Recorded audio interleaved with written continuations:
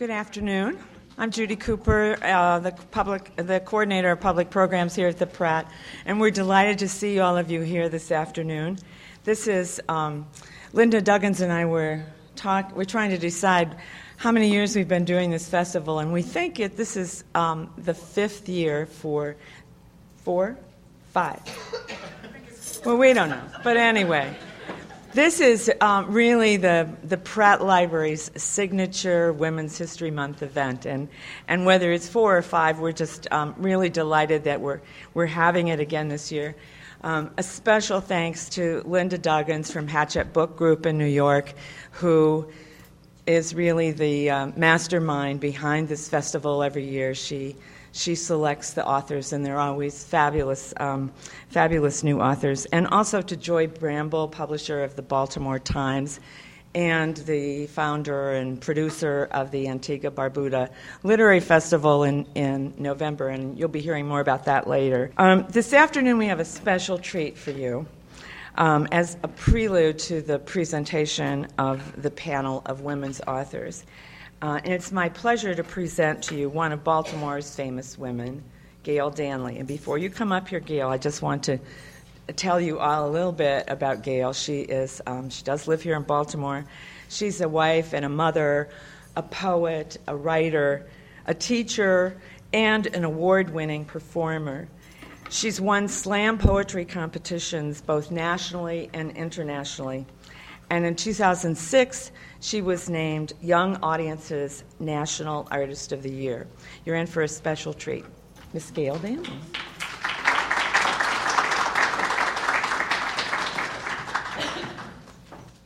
Oh, come on, y'all can clap better than that just because she called me a poet, so y'all probably sitting there like, oh, here we go. Lady's about to get on stage and say, what do poets say? Roses are red and violets are blue and sugar is sweet.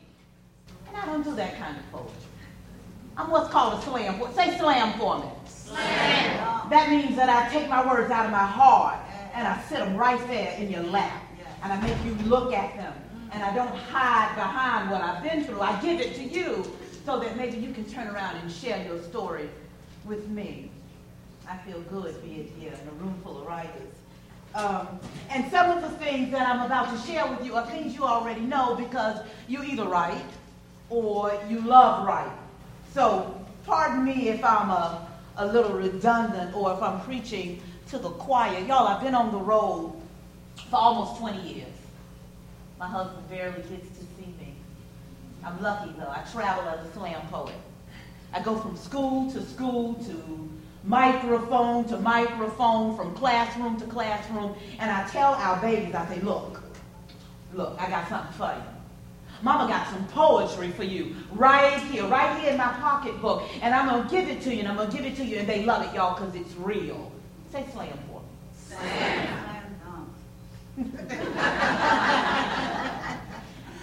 So, here's what I've learned in these almost 20 years on the road with the children. I have learned that there are 2 basic things that all of us need. We need to be heard, and we need to feel love. Got that? So my little question for you is this. Which one you doing? Okay. What you doing with your words? Are you listening to somebody? Are you sharing your real you with somebody else?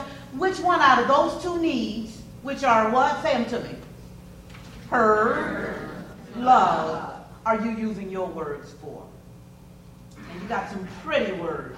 We have some writers in here. And so you spend your lives and you spend your time getting your words down on paper. But I think, here's what I think. I think, y'all, that what's missing sometimes in the formula is that sometimes our words become more like masks, and they don't really uncover who we are. Can I share I'll just give you a little bit of one of my poems, and I hope you can feel. Go ahead and applaud. We get the energy happening. I'll just give you a little bit of it. It says, the poem says, I am just like you. Mm-hmm. Yeah. Yeah, when it's nighttime and and them thug boys walk up on me. I'm just like you, right? Oh, I cross the street just like you. Oh yeah. I clutch my pocketbook to my side and I start praying, "Woo, Lord, don't let them follow me to my car." Just like you. Oh, but this time it's daylight and I'm still scared. I am at the Richmond, Virginia Juvenile Detention Center. They sent me here so I can show these 14 cocoa-colored, orange uniform boys how to express themselves. Like Miss Judy said, I have a reputation. They say that if Gail Danley can't snatch the real words out of a group of young fellas, you might as well throw away the key and lock them up forever. Y'all, those boys were looking at me like, "What's up?" Security guard took my keys, took my purse, searched me from fro to toe and said, "I'm getting ready to go get the fellas for you, Miss Gail. Just sit over there and relax." And he had a big old gun kissing his hip. First thing I noticed when our fellas arrived was how disorganized the hair was. How broken the eyes were. Listen to me, y'all. And I saw how our brown boys had their hands at the base of their spines, even though they didn't have any handcuffs. The security guard told them, he said, "Sit down and shut up." This poetry lady gonna do a poem for y'all. Tell you what, I should have typed him up a little introduction. But anyway, I stood in front of our babies and I started my poetry because it is my job. Slowly I saw those 14 little cocoa-colored heads moving inside of my words. I got close to them. I wanted them to understand what a black woman feels like when she's not afraid anymore. I wanted them to write for me. But first, I did my mama poem, all about mama's cancer. And I watched this tiny tear trickle down a little boy's cheek. I came close to him. I said, "Okay, your turn. Your turn. Paper, pencil, come on, write it down for me." Guard said, "No, Miss Gail. These little men don't get no pencils in here." What you think this is? Pencils are considered deadlier than guns. So I was finished, I got my little jacket and I headed for the locked door. Above my head was a mirror. And I could see our baby's reflection. "Yo, Miss Gail. Can I talk to you a little bit, Miss Gail, before you go? Miss Gail, you know that poem you did about your mama died?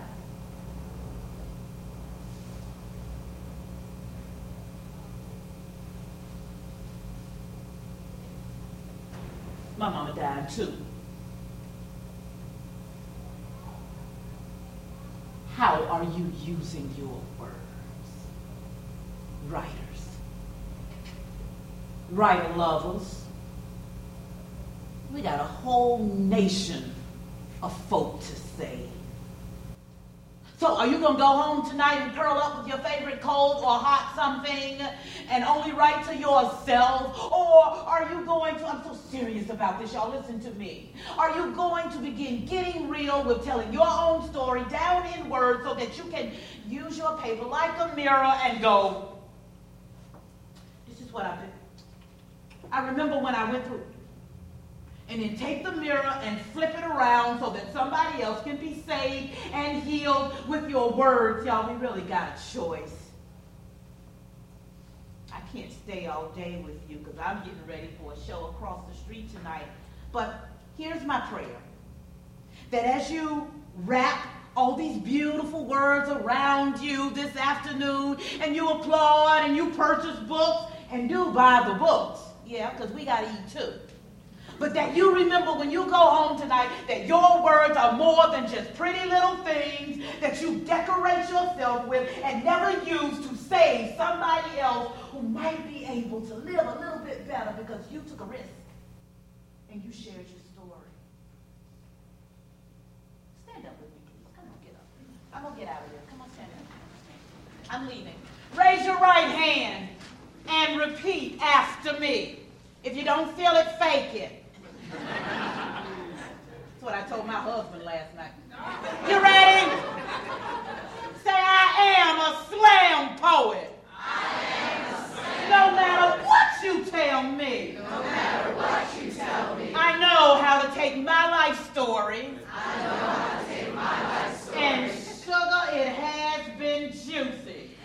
I didn't see no hand.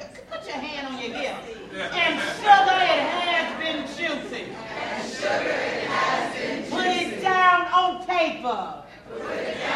And turn it into an awesome slam poem. Cause I'm awesome. I can do it. I'm a word bird.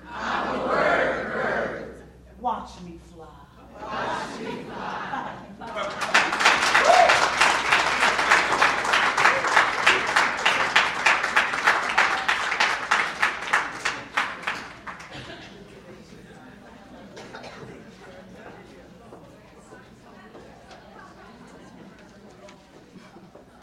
Good afternoon, everyone.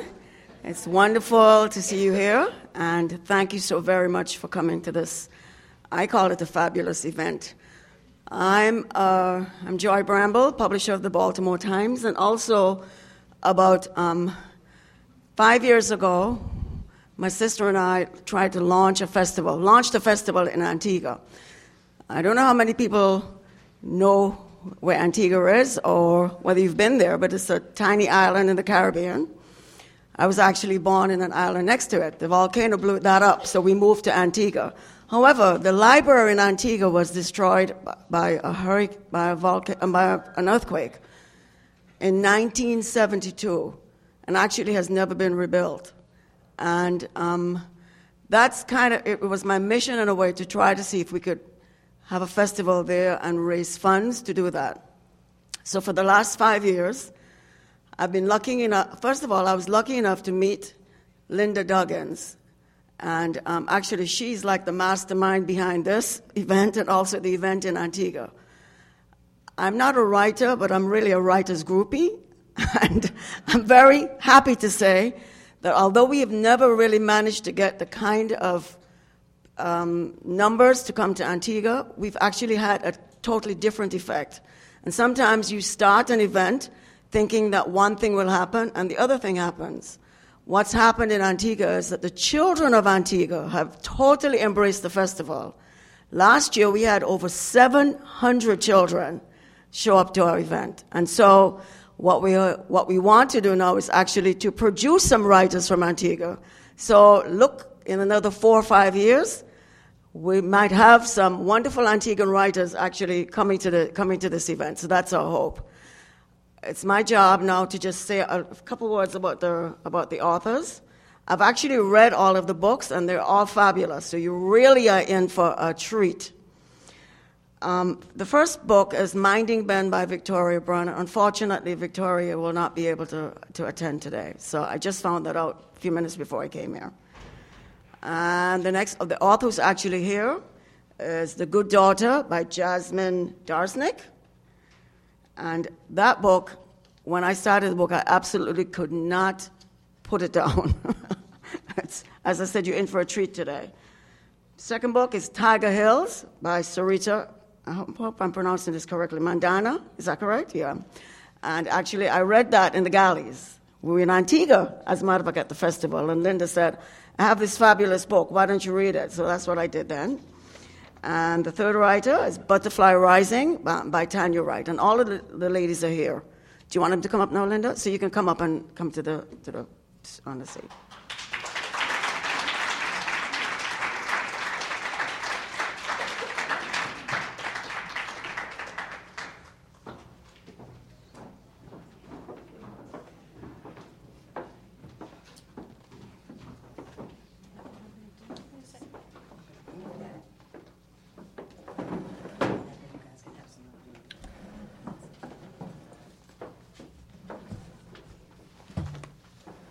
After Gail got up and riled y'all up, you went back to sleep? Wake up! Good afternoon. So good to see everyone. We are here to celebrate a few things this afternoon. First of all, it's the 100th anniversary of International Women's Day, as well as Women's History Month.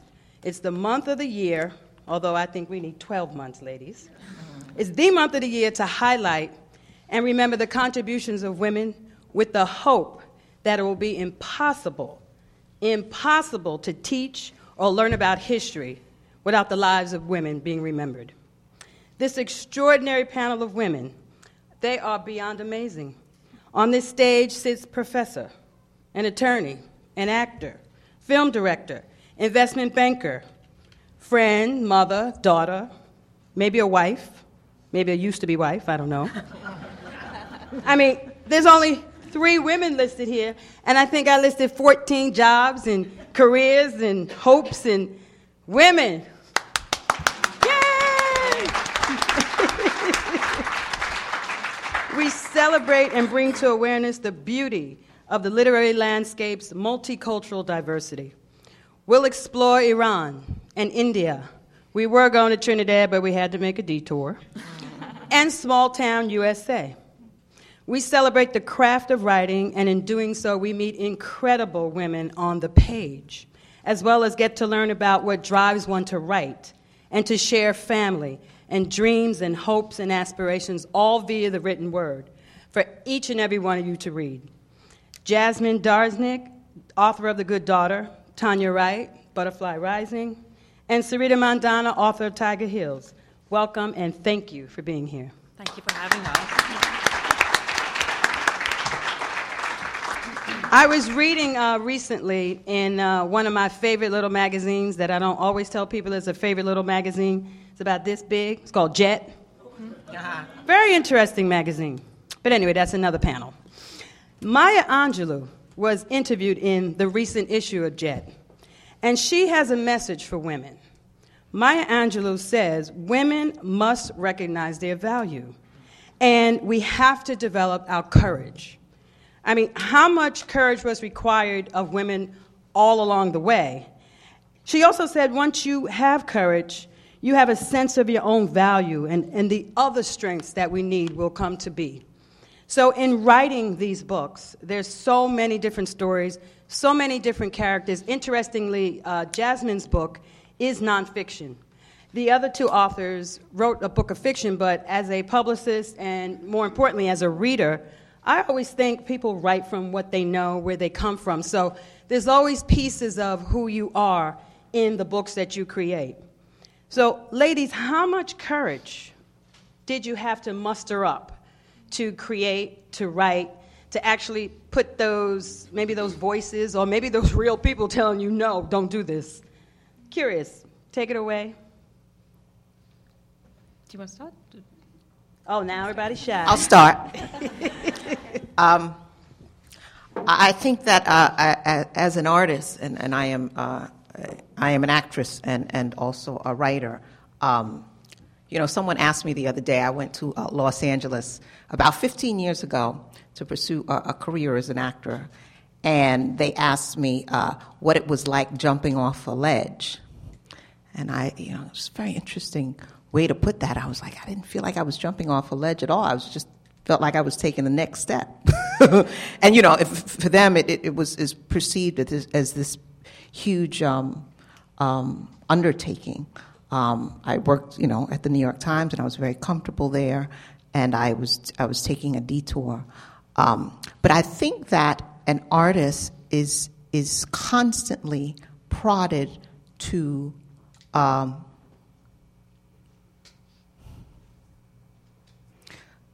take those leaps. And I guess, if you don't take the leap, God, I don't know if I could live with myself. Unfortunately. Because I'd have something in the back of my mind all the time saying, you know what, you should go ahead and take this step or take that leap. Because and there's a difference. There's a healthy fear, and then there's a fear that, you know what, you shouldn't touch that flame because it's hot and it'll burn you. But then there's a fear that it's like a moth to a flame in a different way, in an exciting way. Not in a sort of dreadful way, and I think that you can tell the difference. So I think it's part of an author's or an artist's life and her journey and her responsibility. Well, just to preface a little bit, I left Iran when I was very little. I grew up in California mostly, and the story of my book is really my mom's and my grandmother's story. It's a story my mom had hidden for 50 years. My mom had been married at 13 and gave up a daughter. So this is a story that had been suppressed in my family. And I think in terms of courage, I think often about the secrets that we keep and the courage it takes to surrender those kind of secrets. Especially for me, I grew up with a great sense of shame in being Middle Eastern, and it's taken a certain degree of courage, I'd say, to counter, really, I think within my community, the Middle Eastern community, the fear that a story like the one I was telling would feed into Americans' worst suspicions about Middle Easterners. There's domestic abuse, there's alcoholism, there's a lot of dark subjects. So it's been it's been, I think, a tremendous challenge for me to find my voice within my community, a community that's really, I think, out of a sense of shame, suppressed a lot of the truth about women's lives in particular, I would say. But I'm so moved by the slam poet earlier, and thinking that when you envision your words in service of something else, it makes you brave, I think. And to the extent that I've been able to tell a story in service of someone else has made me brave. I've been able to be brave for other people in ways that I might not have been if I only thought this was about pretty words and my own pride. So I've been really galvanized by service in words. Sabrina? I think, my experience has been both somewhat similar to yours and a little different as well. You talked about, basically listening to your heart and, really following kind of the inner voice. And that was very much true for me while I was writing Tiger Hills. By way of background, I'm the investment banker that Linda mentioned. So I was working full-time as I was writing as well. And it was, I was working in New York. And it was a very grueling schedule, kind of writing this book. And it took me 5 years to write, and it was very much kind of writing 11 p.m. to 3 or 4 in the morning, and then getting up, going to work, and doing that day after day for 5 years.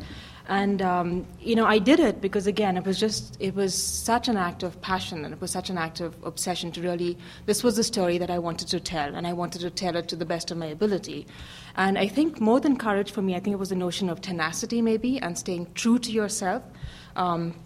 It was a 5-year project, and I hadn't written anything before formally. I haven't been trained formally, and I had no way of knowing if this project, this book, would ever see the light of day at all, or whether it would just remain as a bunch of files on my computer. But that never impeded the writing process at all. It was purely a project of, again, just something so from the heart. And there were definitely times when I questioned my sanity and kind of taking this on, writing about, doing this big kind of epic kind of novel, but there was never a question of giving up. So I think more than courage for me, it was more a spirit of stubbornness, of tenacity, of not giving up. Mm-hmm. Who did you each write your book for? We readers often wonder, I think, as we read, there's plenty of things we can all relate to in lots of different stories, but who did you think your audience was when you were writing? Again, I think, my answer may be a little different. When I was writing the book, it was just a story that I really wanted to tell. This was a story that resonated with me. And the story almost, I didn't have it fully laid out in my head as I started writing. So it was almost revealing itself to me as well. As a writer, I almost felt like I was the medium. And the story, this woman's story, these characters were talking through me. And I have to admit, I never really thought about it with a particular audience in mind, with any particular demographic in mind. It was just kind of giving yourself over to the story, and then let the story find its way into the world and find its readership. Mm-hmm.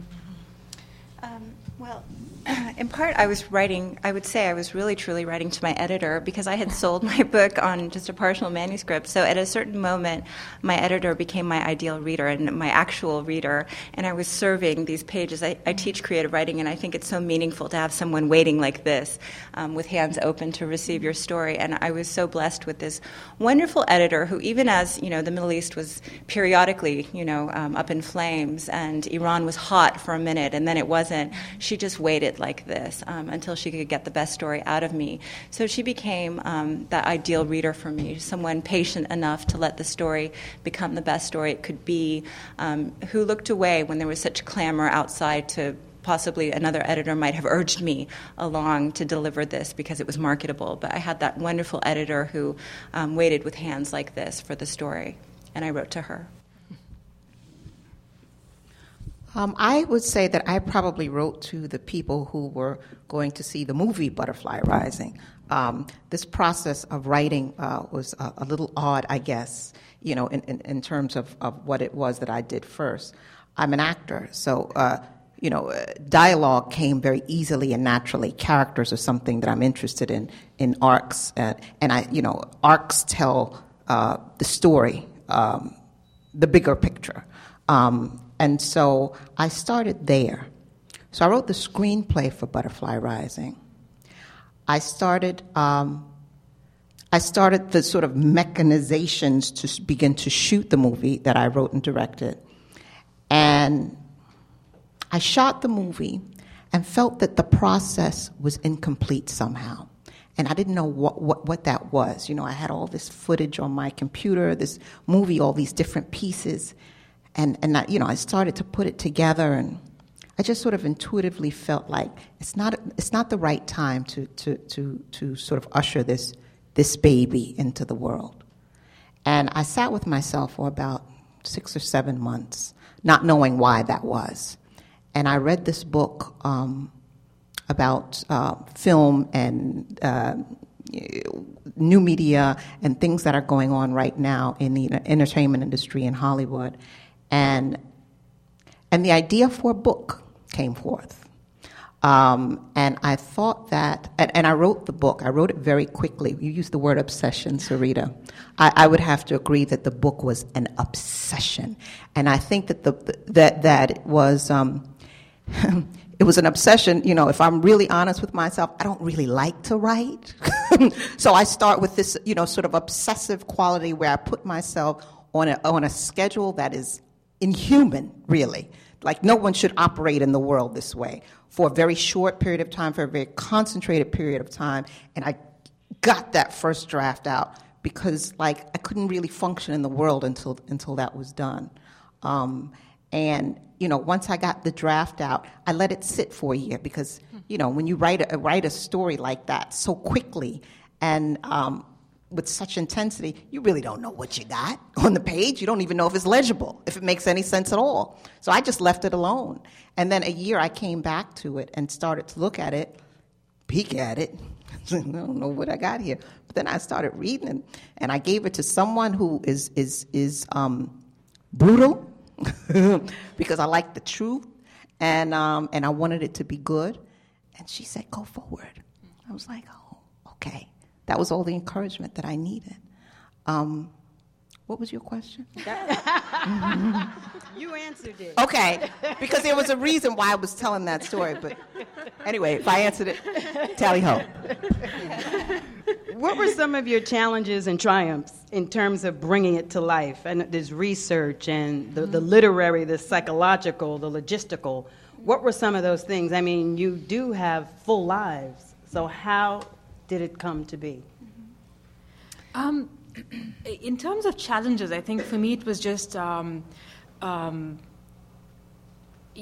finding enough sleep to kind of, keep it together during the day and, finishing the project. I think when I look back, I think that was like the core theme of that entire 5-year period was just that I was so tired all the time.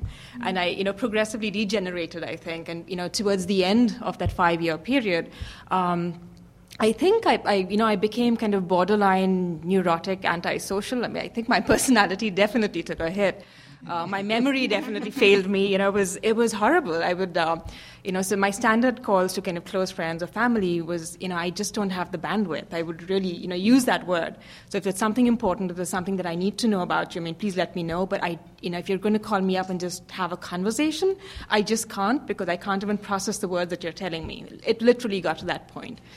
So I think that was the most challenging part. I mean, the lesser challenges were definitely, I think, as a writer, there are periods of, you do strike certain grace notes in the process of your writing.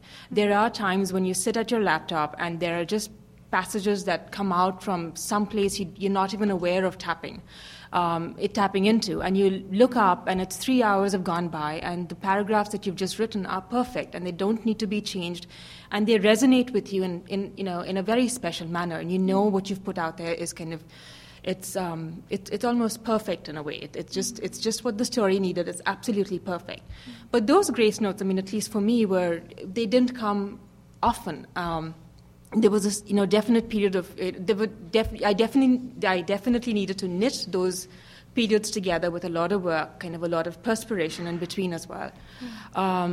The high notes, again, I think were when I would write something and I would find that reality almost kind of mirrored fiction in a way. And I think when you write fiction, you're tapping into some kind of. I think the logical explanation probably is that you're tapping into some deep pocket of subconscious that you're not aware of, kind of on a waking, kind of day-to-day basis. And for instance, in the book, there is a character who, the book is set in a place called Coorg, which is in India, and Coorg is where I'm from. And the book has this character, he's a reverend, he's a missionary from Germany who comes to India, and he settles in Coorg for a significant period of time. And that's based in fact somewhat. I mean, we did have a mission in Coorg. But I started writing this and imagining his backstory, and I said, well, he probably, he comes from the Black Forest region in Germany, and that just popped into my head, and I started doing all this stuff, this backstory, and put it down. And then I actually started researching some of the missionaries who had been in Coorg, and it actually mirrored it. I mean, I found somebody who was from that particular region, and, it may have been something that I read way back when as a child and just simply did not remember. But it was so lovely when you find those kind of, when kind of fiction and truth actually collide. And it's almost, to me, it almost feels like a signal that you're on the right path. It's just kind of, my kind of go for it kind of moment. So those were definitely lovely.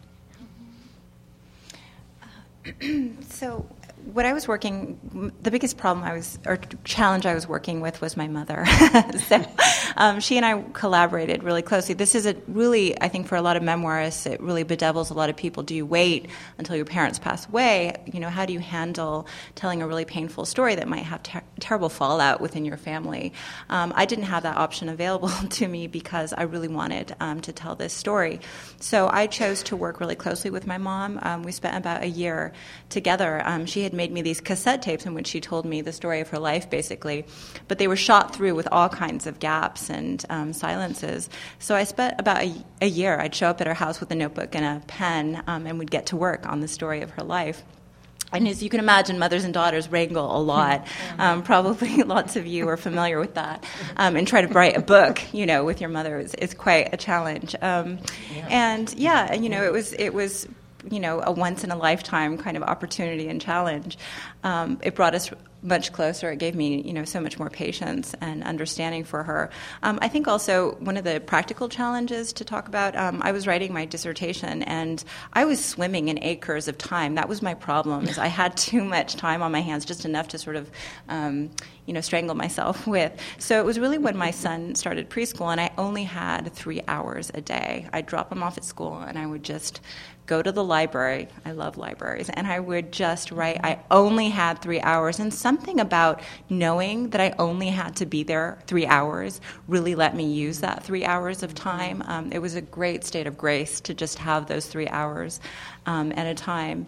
And I'm also very convinced that this sort of when life begins to feed, I think even for a memoirist, it was like a waking dream for many weeks at a time. Everything seemed to find a home in the book I was writing. It feels like magic. And I've often heard writers talk about this phenomena where you'll come against some problem in your story and you'll go out for a walk and the answer will be revealed to you. And it's a state of hyper-awareness, I would say. I don't want to reduce it to scientific terms, but I think it's a clue that you are onto the thing that you have to be writing when the world feeds the page. Or you find the answers around you. Around you, all the time, all the time. It's extraordinary. Yeah.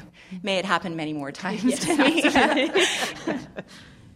Yeah, and to just piggyback on what you guys just said, I think in order to do that, you have to be somewhat available to the download. Again, Sarita used the word, she just didn't have the bandwidth to deal with life things and write the project. I would absolutely I mean, that was exactly. You use the word bandwidth. I use, again, the word download. I don't know what the computer is thing here. But, you have to be available for the download of the information, for the way that the characters speak, for the way to set the story or the scene or the chair or the blouse, and you have to, in order to be available for the download of information, you have to put yourself aside and all the sort of day-to-day functions that sort of get you through. Thank God I don't have a husband and children. Sometimes that comes in handy, sometimes it doesn't. Anywho, that's another story. But I don't know what would, should that ever sort of transpire in my life, I don't know how those bouts would deal with the family and responsibility. It's actually very interesting, the thing that you talked about. I mean, having to actually be open to, to receiving the story, as it were. And again, I was writing historical fiction, and I was writing it in New York. And it was definitely, during the weeknights when I would start working, there was a period of transition between the workday and then pulling yourself out and kind of ignoring the sound of the sirens below and, forgetting that you're, just forgetting your surroundings and limiting your focus to just kind of the laptop and then the story. And it was only then that the words would begin to flow. There was always this transition period where I wasn't doing anything. I wasn't, watching television or reading or anything else. I was just sitting and staring at my laptop. But it wouldn't come because I was still kind of in kind of my real kind of day-to-day world. In each of your books, the women, and then there's a few women characters, and again, not characters. Lily is clearly your mother. However, where there were many limitations in what the aspirations were. I mean, a lot of them didn't dare to dream, and some actually did, totally out of the role of what a girl or a woman ought to be thinking like.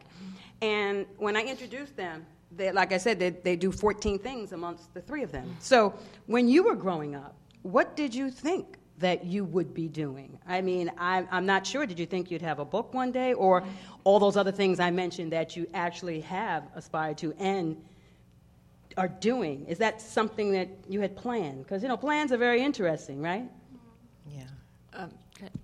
Well, I actually, when I was a little girl, I wanted to be like 6 things. I wanted to be like a doctor and a lawyer and a ballerina and like astronaut. I had astronaut too. Yeah. Yeah, that's exactly what I wanted. Yeah. And so like all these things. And so I felt like, I can't be a doctor and a lawyer. You know what I mean? So I felt like actor was the one role that I could have that would satisfy my need to change and to be other people. And so God knows I didn't start off my life at all thinking that I was going to be an actor in Hollywood. I was a very shy child. I would barely raise my hand in class. I was terrified of people looking at me, and so, but actor served all those purposes. But really, writing was my first love because, again, I said I was a shy child. So, the writing is, appeals to the introverted part of me, the quiet part. The need for solitude, so I'm a lucky girl. I loved language so much growing up. I was the child of immigrants. I grew up with 3 languages around me. I only began learning English when I went to school. And I think for me it always seemed that language, words, would be my life in some way. Unfortunately, immigrant parents hoist all kinds of aspirations on their children. There were 2 tracks. You went to law school or you went to med school. I did go to law school, and I was a terrible lawyer for a very brief time. And then I went back, 15 years ago, there weren't as many MFA programs. What does a girl who loves books and stories do? She goes to get a PhD in English. And I think that was actually really wonderful. It was a wonderful training ground to read a lot, like I did in the course of my PhD. It was wonderful, wonderful training to become a writer. But But I did get there the hard way, and in my family it was definitely, you went to law school or you went to medical school, and my parents would have been horrified had I actually been so bold as to declare I was going to become a writer. They would have been, rightly, I think, quite worried for me. But I find also writing, thinking of the deeper reasons why we write, I think writing is for me like that magic vessel that contains everything. Maybe it's my version of acting, where everything I love and fear and hope and want can be contained within this magic vessel I describe as writing. So I really do have great reverence for the process, and I think I'm glad that I finally made my way back to the place that I should have been. Yeah. For me, the Tiger Hills, I actually dedicated it to the memory of my grandparents, both sets of them, my dad's parents as well as my mom's. And both grandfathers in particular, I think a lot about my dad's dad and how proud he would have been to see his granddaughter have a published book out there, because I think he was very much kind of I think he would have loved to be a writer himself. He wrote a memoir on his mother, kind of self-published it, and the joke was anybody came home, they'd leave with a doggy bag and a copy of my grandfather's book. So, and he drove my uncle crazy because he lived with my uncle, and my uncle liked to read, and he said, "But why don't you write?" And he said, "But I'm not a writer." And he said, "But you read. So if you read, why can't you write?" So they had that argument, for many, many years. I think of him a lot. And my mom's father he loved storytelling, kind of a very oral tradition of storytelling. And I remember just being, really young and listening to him tell us stories about, sparrows building houses of salt. And I don't know where he dreamed these stories up, but they were lovely.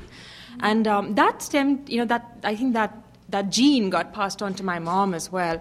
And she's a huge book lover. And I grew up in a family that we always had books. And, some of my earliest memories are of, finding big, thick, books meant for my, my birthday and kind of, being precocious. Of course, I found them before my birthday and opened them up and I read them. And those are the memories I have, just books everywhere. So I definitely grew up with that. But to be honest, if you had told me, 6-7 years ago that I would have a published novel and I would, be a writer, I would have been the most surprised of anyone there was. I thought I would write, but it was always one of those, one day, someday, get done with my career, get done with all the finance and the numbers, and then maybe sit down and write something. And then it happened. It just happened. I think, again, about 6 or 7 years ago, I had a really bad week at work where nothing seemed to be going right, and things, personally as well weren't the best.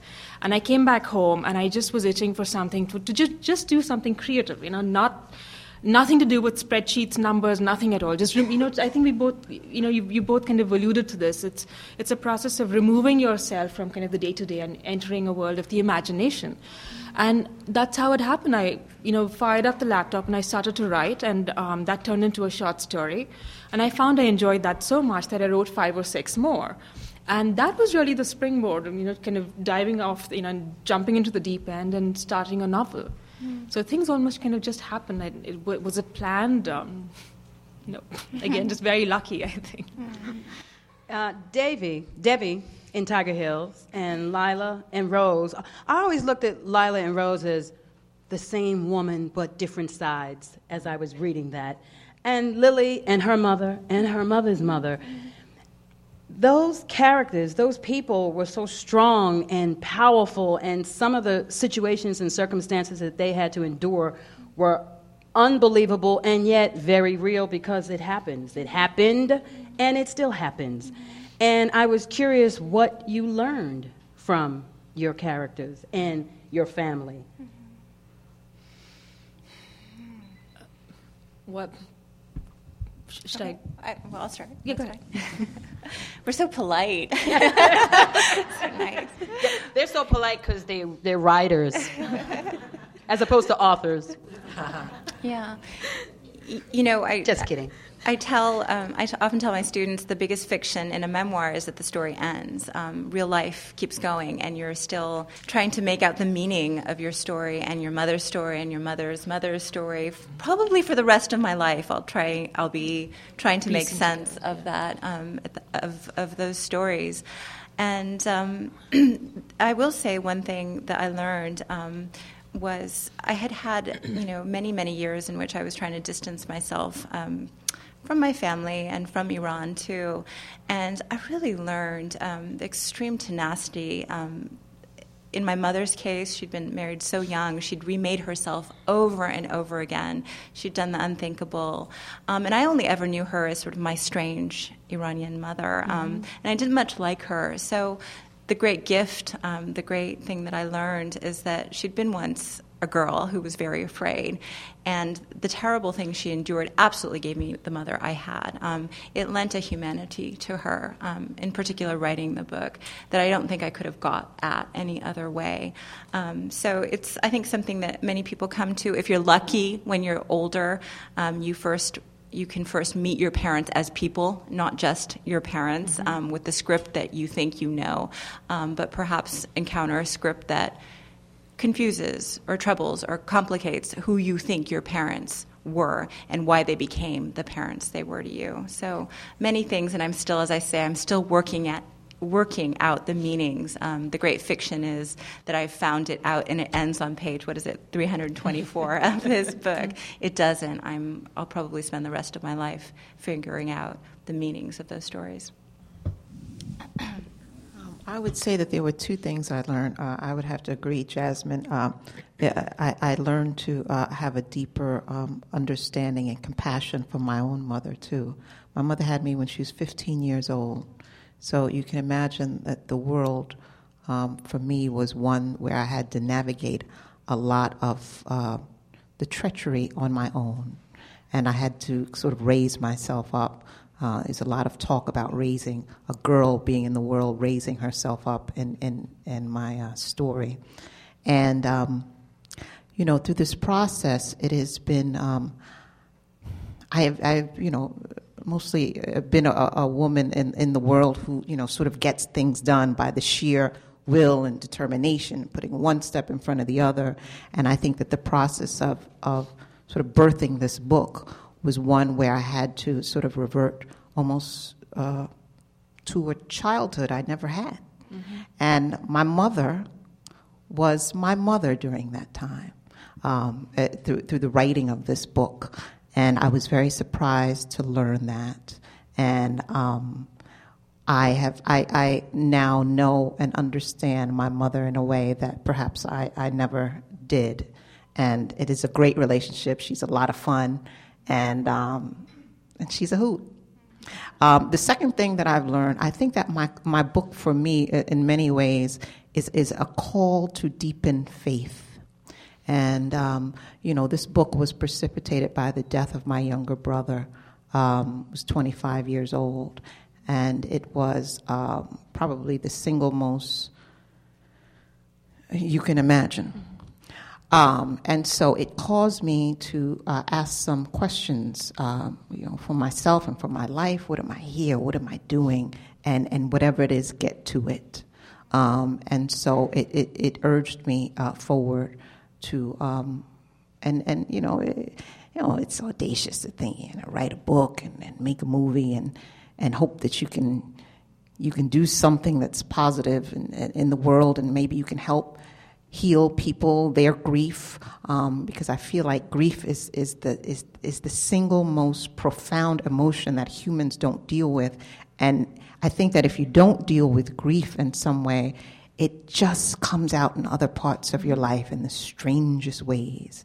And sometimes you've forgotten about it, but there's always a way back to that. And so I hope that this book helps people in the way that it has helped me deal with grief. It's interesting. You talked about grief, and there is a similar there is a similar theme in Tiger Hills as well. The notion of things, bitterness kind of festering, and if you don't let things go, it just accumulates. There's actually a passage in the book which talks about hurt and how it accumulates. And I think that started off as a germ of an idea, and that really kind of strengthened during the process of writing the book. The idea being that, very often we're placed in circumstances that are not of our choosing, and life doesn't really go, the way we had planned it to. But the thing to remember is that more often than not, we have a choice in terms of how we react to those circumstances.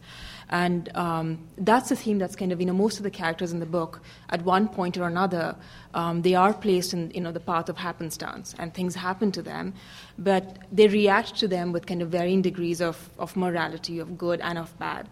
And I think in exploring all these different characters, the choices they make, and then, exploring the ripple effects through, kind of the domino effects of, a choice made, a decision taken, and then seeing how that impacts different lives, different generations years later, that kind of, it strengthened that philosophy for me, probably, where, you really have to be, there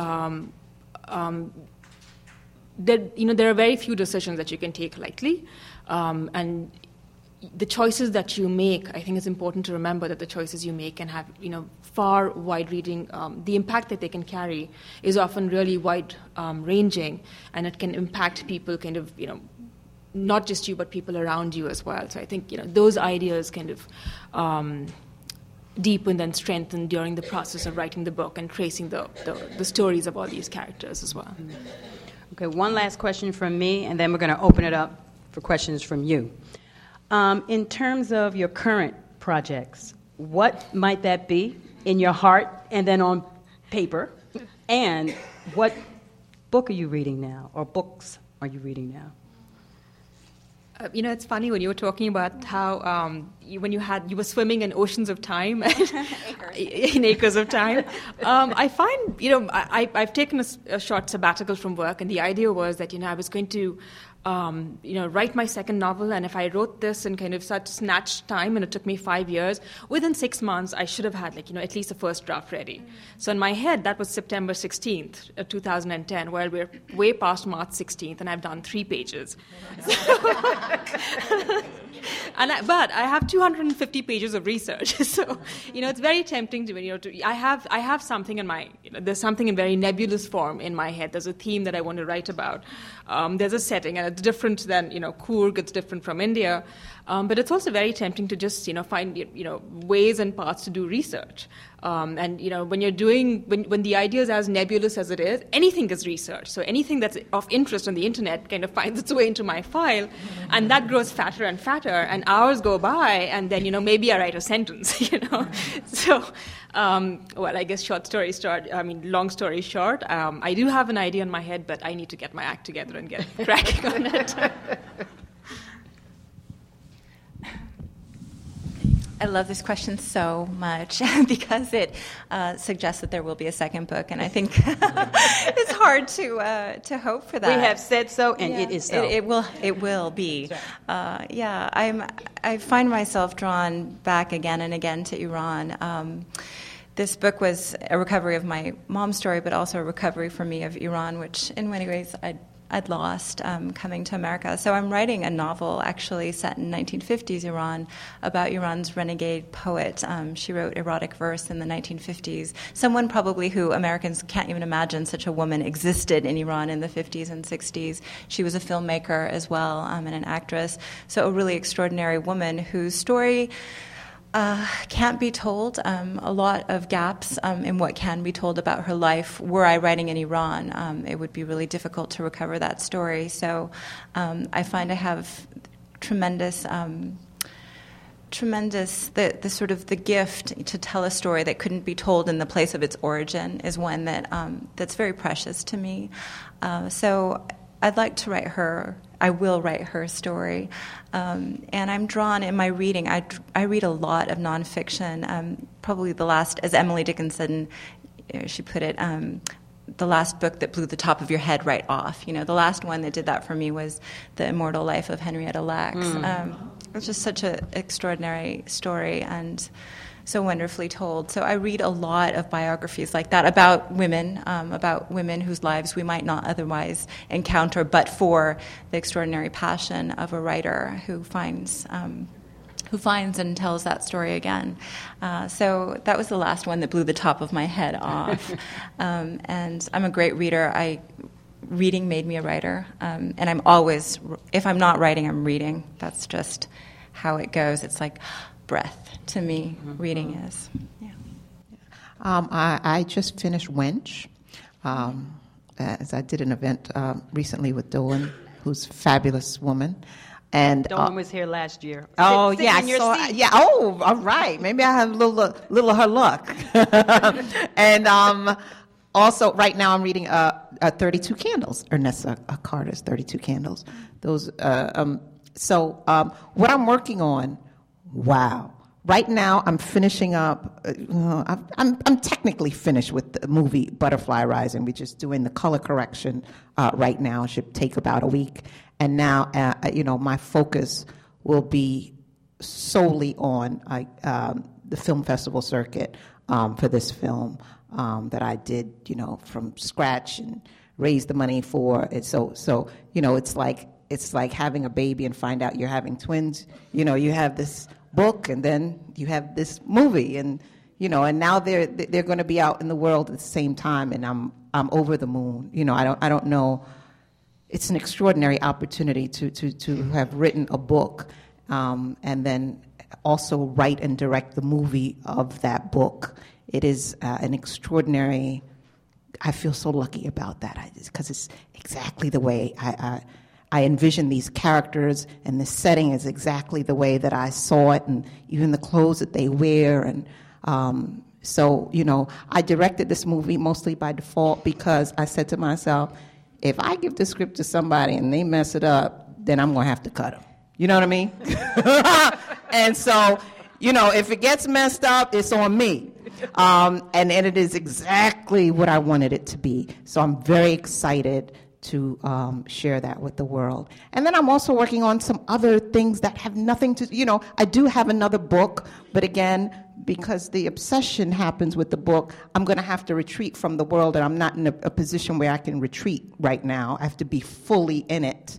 But, I have like this television series that is big and bawdy and just over the top, and one of the most fun things I have ever written that has nothing to do with literary fiction or anything remotely serious. But that is my next project that I'm eager to get out into the world and to share with everybody. Questions? Joy, you have a question, I know. There are things that are described in the story. For instance, there's a tiger wedding in here. There's a tiger hunt. Coorg, the people from Coorg, there's a huge tradition of hunting, of bravery, of valor. So things like that are rooted in reality, but the story itself is fictional. And I almost went to my utmost to make sure it was fictional, because Coorg tends to be it's still a small, very close-knit community.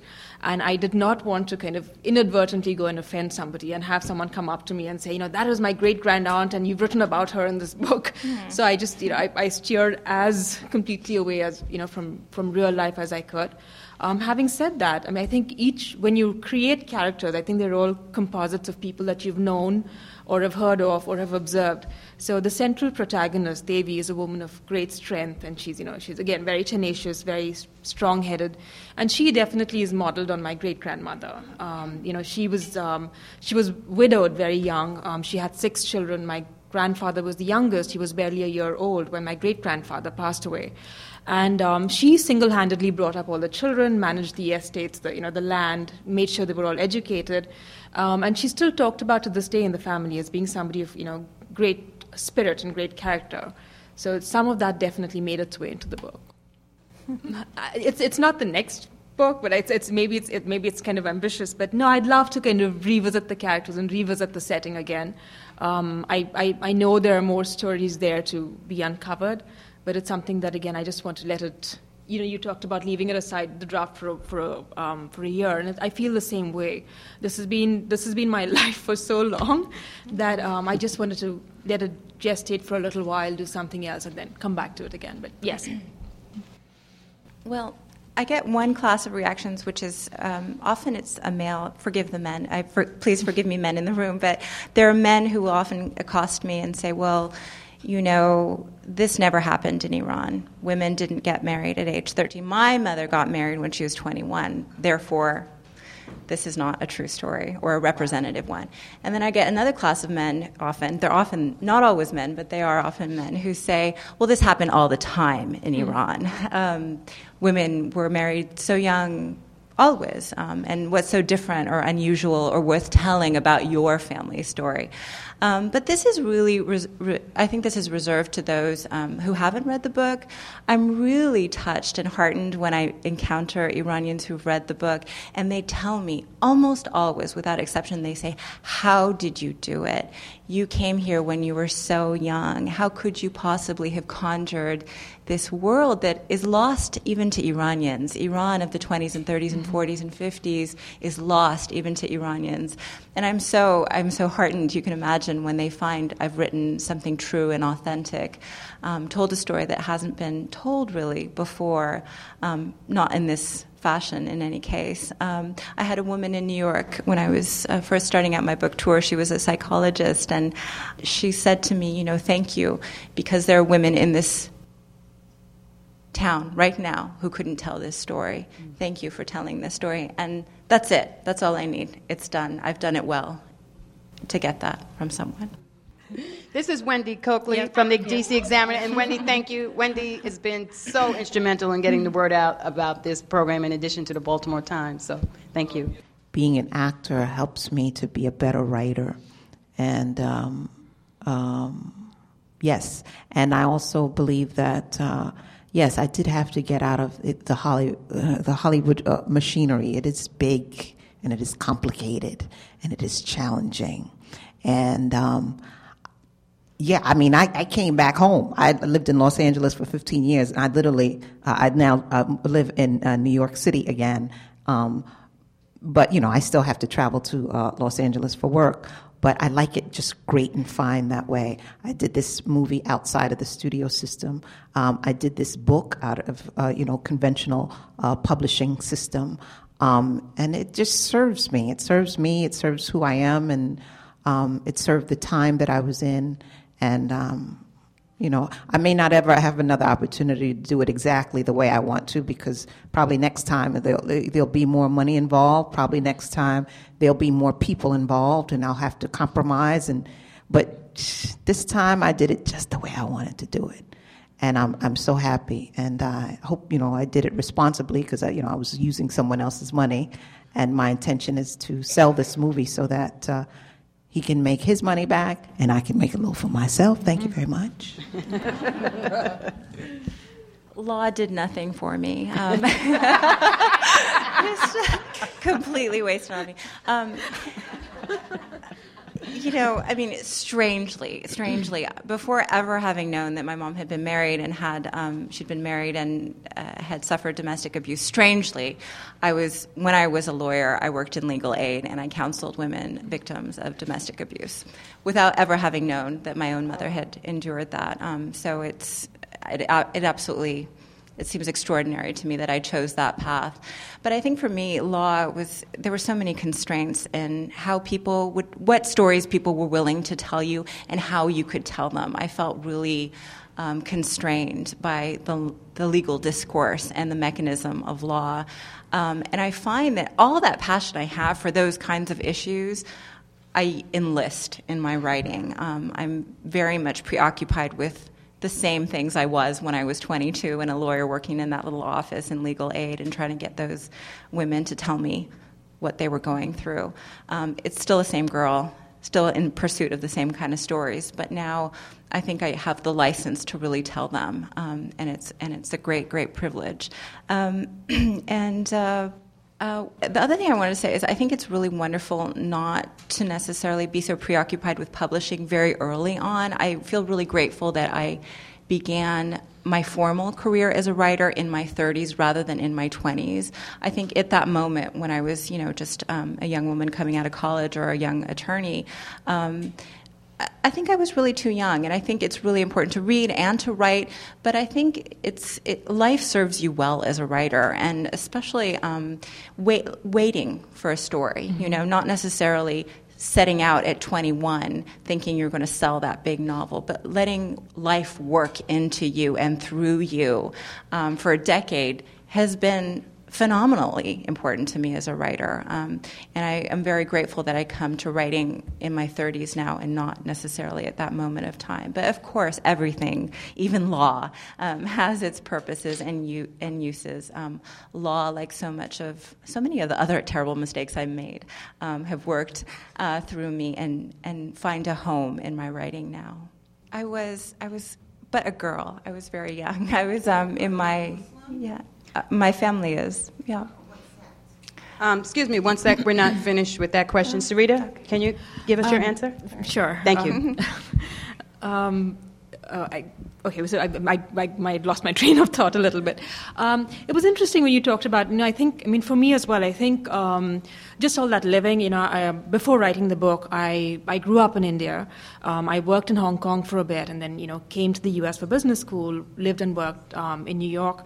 So I think, yes, there's a big advantage to kind of having lived a certain number of years of your life and, all of that channels its way into your writing. As far as kind of whether investment banking or like finance helped me in any way, there's such different fields, and I feel like there's such different parts of me that there wasn't very much kind of common ground, as it were. And when I actually think about my workday and kind of what I writing, it's almost kind of polar opposite. So during the day, you're constantly interacting with people. You're on the phone, and what I do, I work in private equity, and it really deals with looking at a vast amount of data and disseminating that and kind of distilling that into kind of a core thesis. And in some ways, when you're writing, it's almost exactly the opposite. You're working in solitude, and you're following kind of one train of thought, down, like watching it unspool, and it comes out with all these different directions. So it's almost, funneling downwards during the day, and it's the exact opposite at night. So I think the way I wrote and the way I kind of think about it is kind of very compartmentalized, if you will. Going to work during the day, and it's just you shut out the story, shut out the plot, you shut out the characters, and you just try and focus on the workday, on your Excel spreadsheets, and then try and flip the switch. And like I said, there is a transition period between kind of shifting from the workday to the writing mode. But once you're in, or once, I started writing, then it was very much kind of in this fictional world and almost exercising a different part of my brain, as it were. Mm-hmm. How many published writers do we have out here? Just raise your hands. Let me see. Okay. And how many want to be published? How many people are writers? I see a row of young ladies. Nobody raised their hand, young ladies. Are you writers? Readers? What? You could talk. No? No writers? Do you like to read, obviously? Yeah. So maybe you'll take your turn at writing. Any advice for the writers out here in terms of that whole writing process and, what could you share with them? You guys, you graduated. You published books. I think I would just, use, literally just do it. Just jump in and do it. There's never going to be a right time or kind of, the right frame of mind. I need to do a lot more of that as well now. So, I need to follow my own advice. But really, just sit down and write, whether it's 500 words, whether it's 1,000 words, whatever it is, but do it, and do it every day. And you'll find that you will start accumulating a body of work.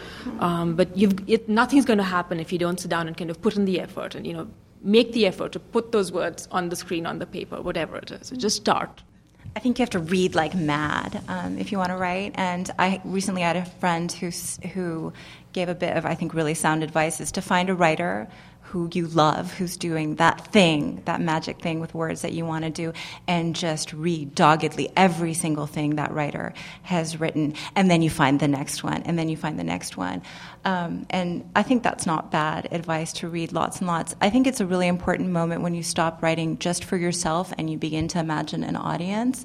So at some moment you will trust that you're ready to make that transition. For me, it was in my mid-20s. I started writing really what were blog entries, and that was for me that threshold moment where I moved from writing stories for myself or journal entries and imagining just very vaguely that someone might write. It's a very different exercise once you begin to find your words oriented toward a reader, a potential reader. And that might be just your school newspaper, it might be a blog, something like that. But I think that's a really important moment in a young writer's life when you start to know that your words might reach somebody. That's really transformative.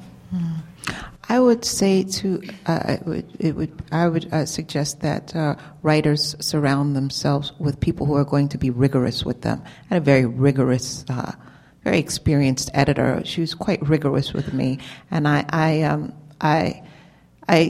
spoke to a lot of editors in the process, and I do a lot of things at the end of the day by just pure gut instinct. And she was rigorous with me. She took me to task, in the best and most fruitful ways that made the book better.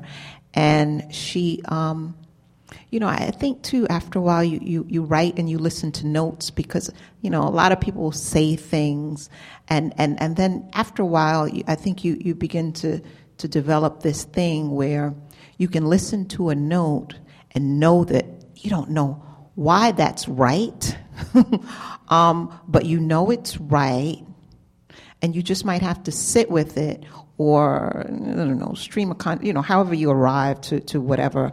But just be open to what you hear. Be open to everything. I think at first, and then the things that resonate as true will stay, and the things that don't will sort of sift down to the bottom. Give me 5 words to describe Tiger Hills, Butterfly Rising, and The Good Daughter. IQ test. Just 5 words. Come on, you wrote them. Just 5? Just 5 words. Easy. I'd pick a saga. And I keep coming back to the word story. I mean, I think it's a story. There is a definite story here with its twists and turns and its this plot. I would describe it as a novel of. That's 75 words right there. Saga. Okay, saga, story. Story. Hope. Emotion. Mm-hmm. And redemption, I would say, but I guess it's a form of. Okay. Emotion as well. Saga, story, hope, redemption, And emotion. emotion. Butterfly Rising. Transformation, faith, love, death, women. The Good Daughter. Secrets, mothers, daughters, sacrifice, love. There you have it, folks. I tell you, I absolutely love this event. It is one of my favorite events. I get to read fabulous books, and for me, it's wonderful to have writers who write. This is one of my pet peeves. Wendy knows. I'm always complaining about. There's lots of books that are published in the industry.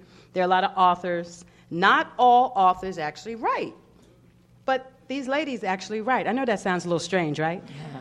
There are authors. When you get your book published, you're an author. Just because you get a book published does not make you a writer.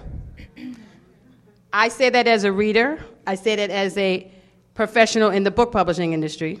I'm probably one of the few that says that publicly, but that's the truth. So when I get to do this event, I get to say to Judy and Joy, hey, this is great writers, great books, let's do this. And they go, okay, I don't think this one time in the 4 or 5 years I've done this, they said, nah, Linda, that's a terrible writer. It's never happened. So this is one of my favorite events. Thank you, Enoch Pratt. Thank you, Judy and your staff. Joy Bramble and the Baltimore Times. Wendy Coakley, the D.C. Examiner.